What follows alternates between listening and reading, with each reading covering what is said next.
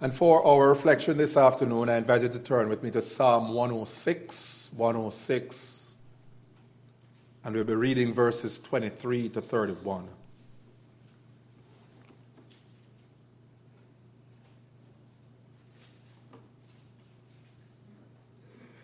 Actually, verses 23 to 27, so we'll shorten it.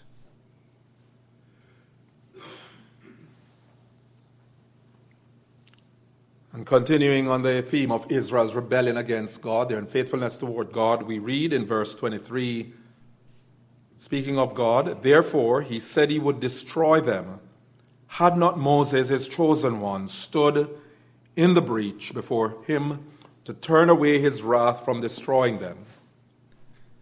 Then they despised the pleasant land, having no faith in his promise. They murmured in their tents and did not obey the voice of the Lord. Therefore he raised his hand and swore to them that he would make them fall in the wilderness and would make their offspring fall among the nations, scattering them among the lands. One striking feature of the scriptures, the Word of God, is its straight up, it's straightforward frankness when it comes to recording the sins of God's people. It never glosses over the sins, even those of the most godly. In fact, we can think of David, the sordid details of his sin with Bathsheba. Scripture plainly sets forth the sins of even the saints in the clearest of terms. And for sure, it never soft pedals the waywardness and rebellion of his people against him, as unpleasant as it might be. And as we've been seeing, this Psalm 106 is all about the perennial waywardness, their constant unfaithfulness, that is the children of Israel. And this is set against the backdrop of God's enduring mercy, against the backdrop of his forbearing patience toward the nation. And our study last Sunday evening closed with the people of Israel turning their backs on God. In the words of the psalmist, they exchanged the glory of God for a lifeless, worthless idol, a golden calf. And following that sad, unfortunate incident, God determined, we see here in our text, that he was going to wipe out the nation. He was going to wipe out the entire nation, and he had promised that he would make of Moses a brand new nation, a great nation. And we read here in our text, verse 23, therefore he said he would destroy them, had not Moses, his chosen one, stood in the breach before him to turn away his wrath from destroying them. Warren Wiersbe points out that that phrase, stood in the breach, describes a soldier standing at a break in the city walls and preventing the enemy from entering. And that's the imagery we have here. Israel has caused a breach. They have breached God's covenant. They have gone contrary to God. They have gone to the most aggravating heights of worshiping that which is not God. And God said that he would destroy them. But, he says, had not Moses, his chosen one, stood in the breach before him to turn away his wrath from destroying them. As the account in Exodus 32 indicates, Moses' prayer of intercession was one in which he begged the Lord not to unleash his wrath upon the nation. He actually begged God. He pleaded with God. And his grounds for that pleading, for interceding for Israel before God, was this: lest the Egyptians should interpret this in a way that would put a blight on God's character. We read in verses 11 and 12 of Exodus 32, but Moses implored the Lord his God and said, O Lord, why does your wrath burn hot against your people whom you have brought out of the land of Egypt with great power and with a mighty hand? Why should the Egyptians say with evil intent he bring them out, to kill them in the mountains, and to consume them from the face of the earth. And then he begs God, he says, turn from your burning anger and relent from this disaster against your people. And then he goes on to appeal to the Lord to remember his covenant with Abraham, Isaac, and Israel as regards multiplying their descendants. We then read in verse 11 of Exodus chapter 32, and the Lord relented from the disaster that he had spoken of bringing on his people.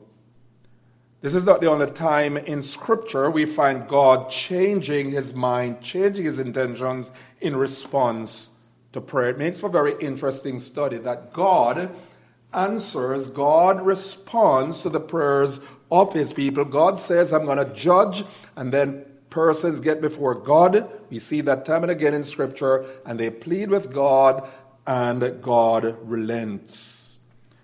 We have, for example, the case of David, God's judgment against David. Remember when David, contrary to the will of God, numbered Israel, he took a census. Somebody would say, well, what was wrong with taking that census?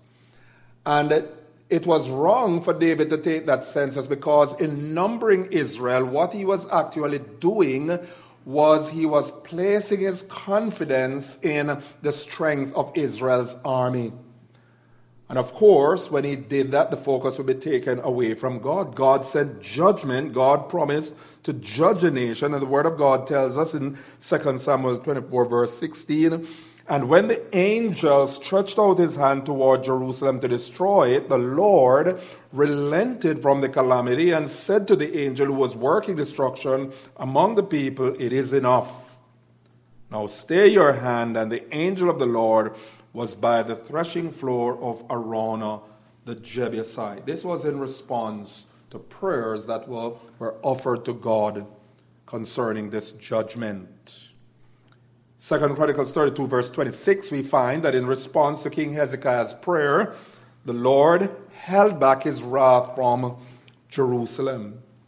Jonah chapter 3 verse 10, you know the whole account of how Jonah was sent to Nineveh to warn that God would destroy the land of Nineveh. And the Bible tells us that when the people heard the preaching of Jonah, they repented. And then Jonah chapter 3 verse 10, commenting on that, says, when God saw what they did, how they turned from their evil way, God relented of the disaster that he had said he would do to them, and he did not do it.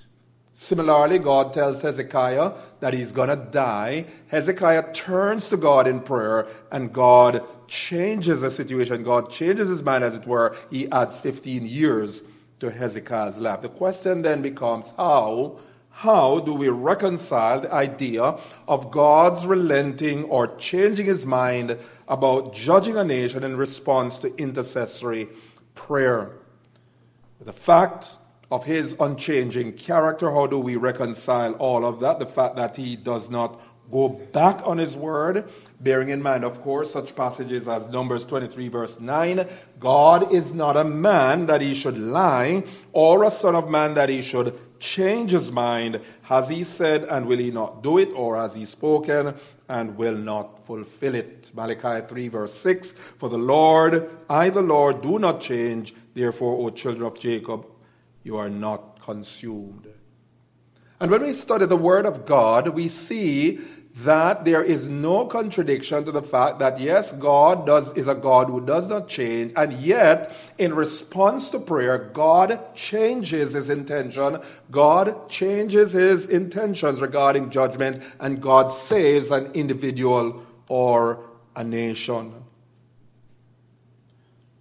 The question is, how important is this matter of intercessory prayer? And I would say absolutely vitally important.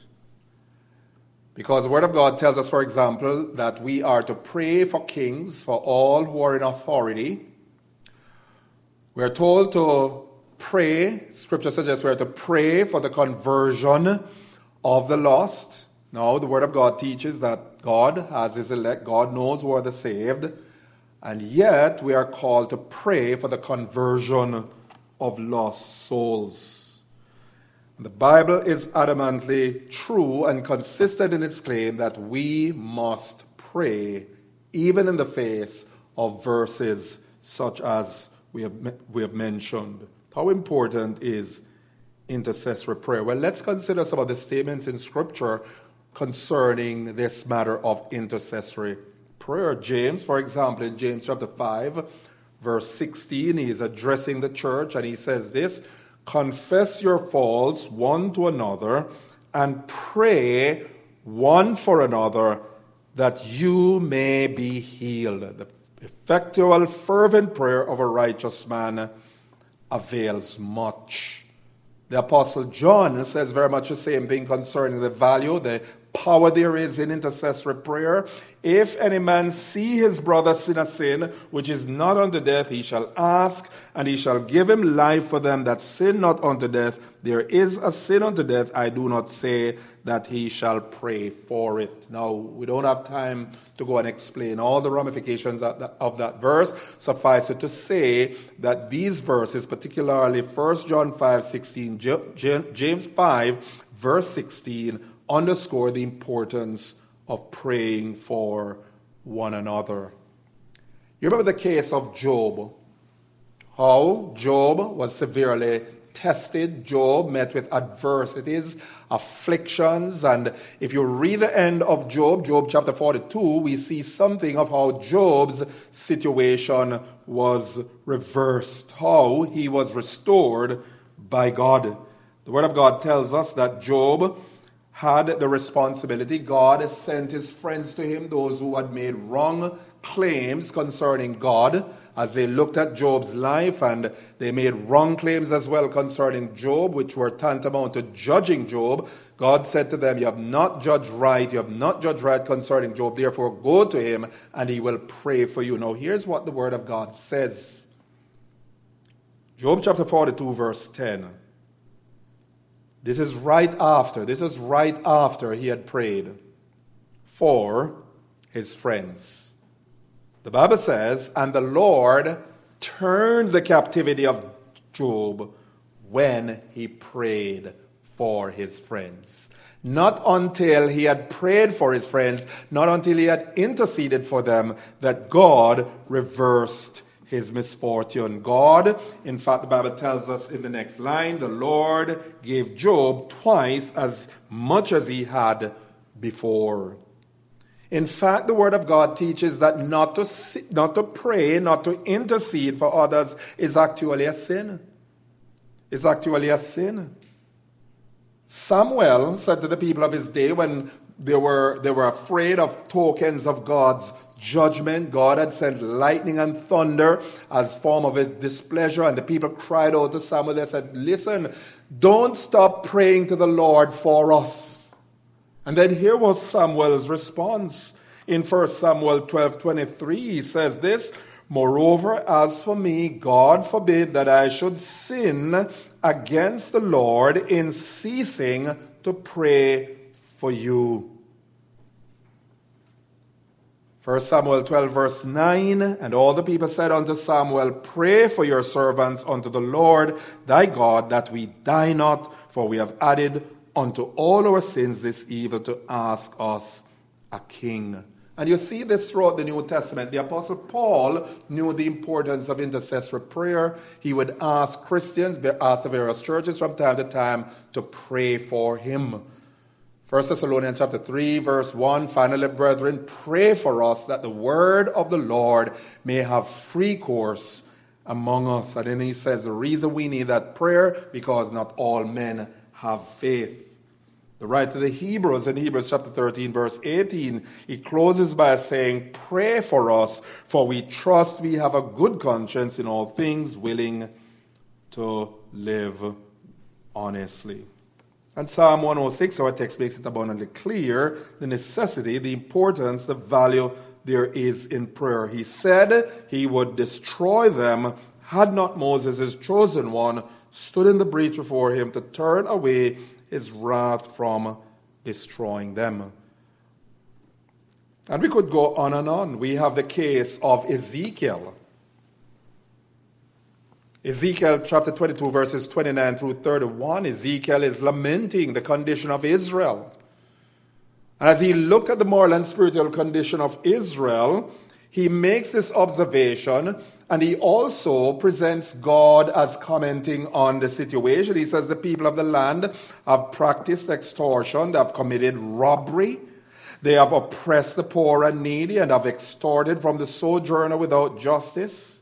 And here's what God said. God said, and I sought for a man among them who would build up the wall and stand in the breach before me for the land, that I should not destroy it, but I found none. Therefore, I have poured out my indignation upon them. I have consumed them with the fire of my wrath. I have returned their way upon their heads, declares the Lord God. Now let's stop there for a moment and make this practical. God says clearly here that the reason he sent judgment upon the land, what with all the iniquity that was taking place upon the land, was because he was looking for a man who would stand in the breach, who would intercede, and he was not able to find even one. And the question becomes, how much are we given to praying for others? We see, for example, our nation on what is a clear path to destruction.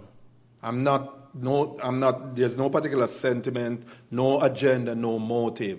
I love this country, and I suspect you know that very well. I love this country. This country has done a great deal. We are blessed by this country. But here's the point. We are not going in the right direction. Morally and even spiritually, we are off course. And let me say this, it's so easy for us to see all the flaws, it's so easy for us to see all the problems, to talk about the problems, but here's the point, how much are we praying for our leaders? It's easy to criticize them, right? It's easy. I find if I'm not very careful, I am just doing nothing but what? Criticizing. And yet the challenge comes to us from the Word of God. Are we as Christians standing in the breach? Are we being faithful in praying for others, those in authority? Praying for the lost. All these are vital importance in God's economy. God has his decree, God has his set plan, God knows what he's going to do, but that does not obviate the need for us to do what God says in praying for others. The importance of intercessory prayer, of praying for the salvation of others, of praying for the nation. 1 Timothy chapter 4, verses 1 through 4. 1 Timothy chapter 2, verses 1 through 4. First of all, then I urge that supplications, prayers, intercessions, and thanksgiving be made for all people, for kings, and all who are in high positions, that we may lead a peaceful and quiet life, godly and dignified in every way. And Paul writes this is good, and it is pleasing in the sight of God, our Savior, who desires all people to be saved and to come to the knowledge of the truth. And that's where the challenge comes for you and me. Remember the case of Abraham interceding for the city of Sodom. The Bible uses this language. He stood before God. And he approached God. He says, will you destroy this city if there are 50 righteous found? And down the line he came and he kept going before God. Will you destroy it if there are 10? And so on and so forth. The Bible says after he had finished speaking with the Lord. And of course, we know what happened. The judgment of God fell, and of course, Abraham's prayer was certainly effectual because God saved Lot. Amos chapter 7, verses 1 through 6, this is what the Lord showed me. Behold, he was forming, Amos says, locust, when the latter growth was just beginning to sprout, and behold, it was the latter growth after the king's mowings. When they had finished eating the grass of the land, I said, O Lord God, please forgive. How can Jacob stand? He's so small. The Lord relented concerning this. It shall not be, said the Lord. This is what the Lord God has showed me. Behold, the Lord was calling for a judgment by fire, it devoured the great deep, and was eating up the land. Then I said, O Lord God, please cease. How can Jacob stand? He's so small. The Lord relented concerning this. This also shall not be, says the Lord. Intercessory prayer, according to the word of God, averts the judgment of God. So the question becomes, where are we with respect to this matter of interceding? Now the psalmist turns to yet another instance of Israel's rebellion against God, and this we see in verses 24 through 27. Israel was not only unfaithful to the Lord in going after other gods, but this time, notice, their sin consisted in doubting God's promise regarding possessing the promised land. The word of God says there in verses 24 through 27, then they despised the pleasant land, having no faith in his promise. They murmured in their tents and did not obey the voice of the Lord. Therefore he raised his hand and swore to them that he would make them fall in the wilderness and would make their offspring fall among the nations, scattering them among the lands. This is you and I are right here. Constantly we see in this psalm the cycle of turning to God and then rebelling against God. And God is about to pour out judgment, or God pours out judgment. They cry to him and they're back at square one. God had just spared them through the prayers of Moses. And notice they went on at this point to another sin, another form of sin, namely the sin of doubt. The reference is to Numbers chapter 13, verse 14. You know the account. Moses had sent out spies, 12 spies to the land of Canaan, to which Israel was headed. They brought back conflicting reports. The majority, consisting of 10 spies, argued that Israel would not be able to overcome the inhabitants and take possession of the land of Canaan. Their report, recorded for us in Numbers 13, 31 to 33, was as follows. The men who had gone up with him said, we are not able to go up against the people, for they are stronger than we.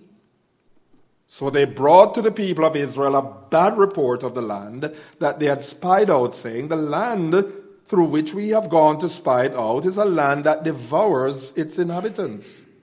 And all the people that we saw in it are of great height. And there we saw the Nephilim, the sons of Anak, who came from the Nephilim, and we seemed to ourselves like grasshoppers, and so we seemed to them. You see the folly of fear and doubt?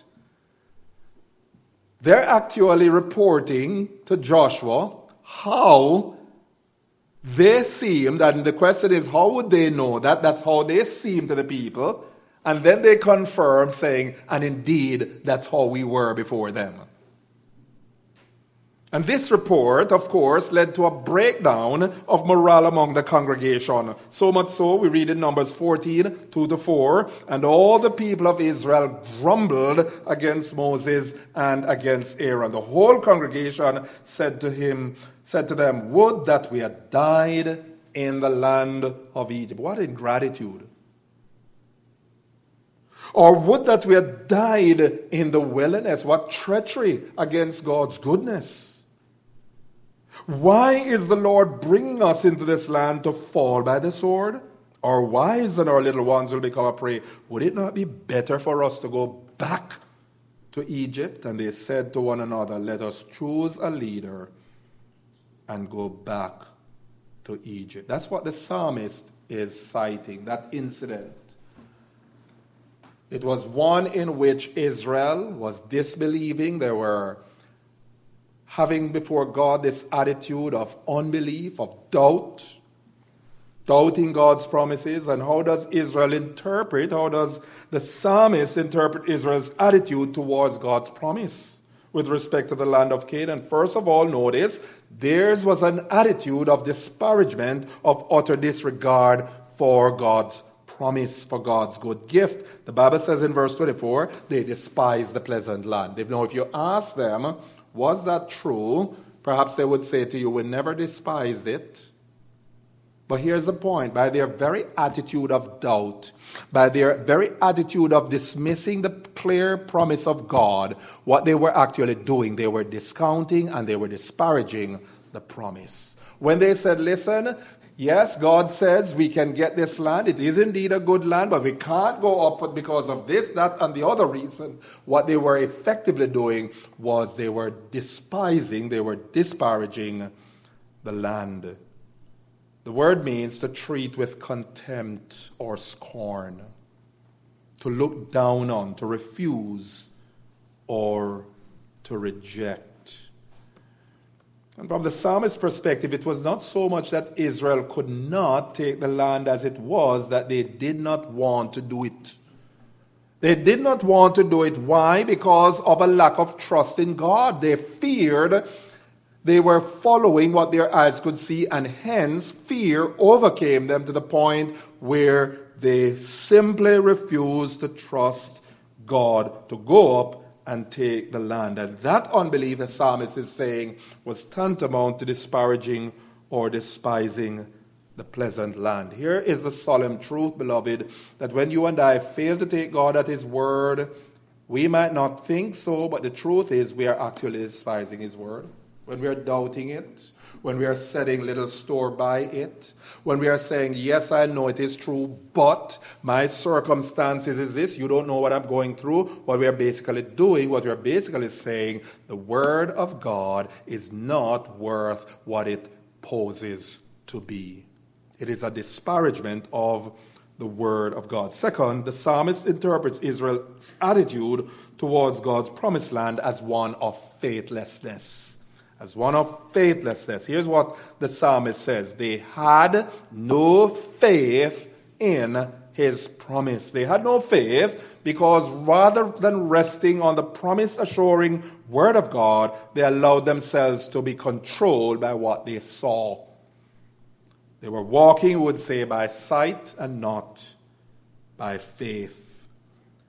Again, as the incident in Numbers 13, 32, 33, notice the emphasis throughout. We saw. What did we see? We saw the Nephilim, the giants, the son of Anak, who came from the Nephilim, and we seemed to ourselves like grasshoppers, and so we seemed to them.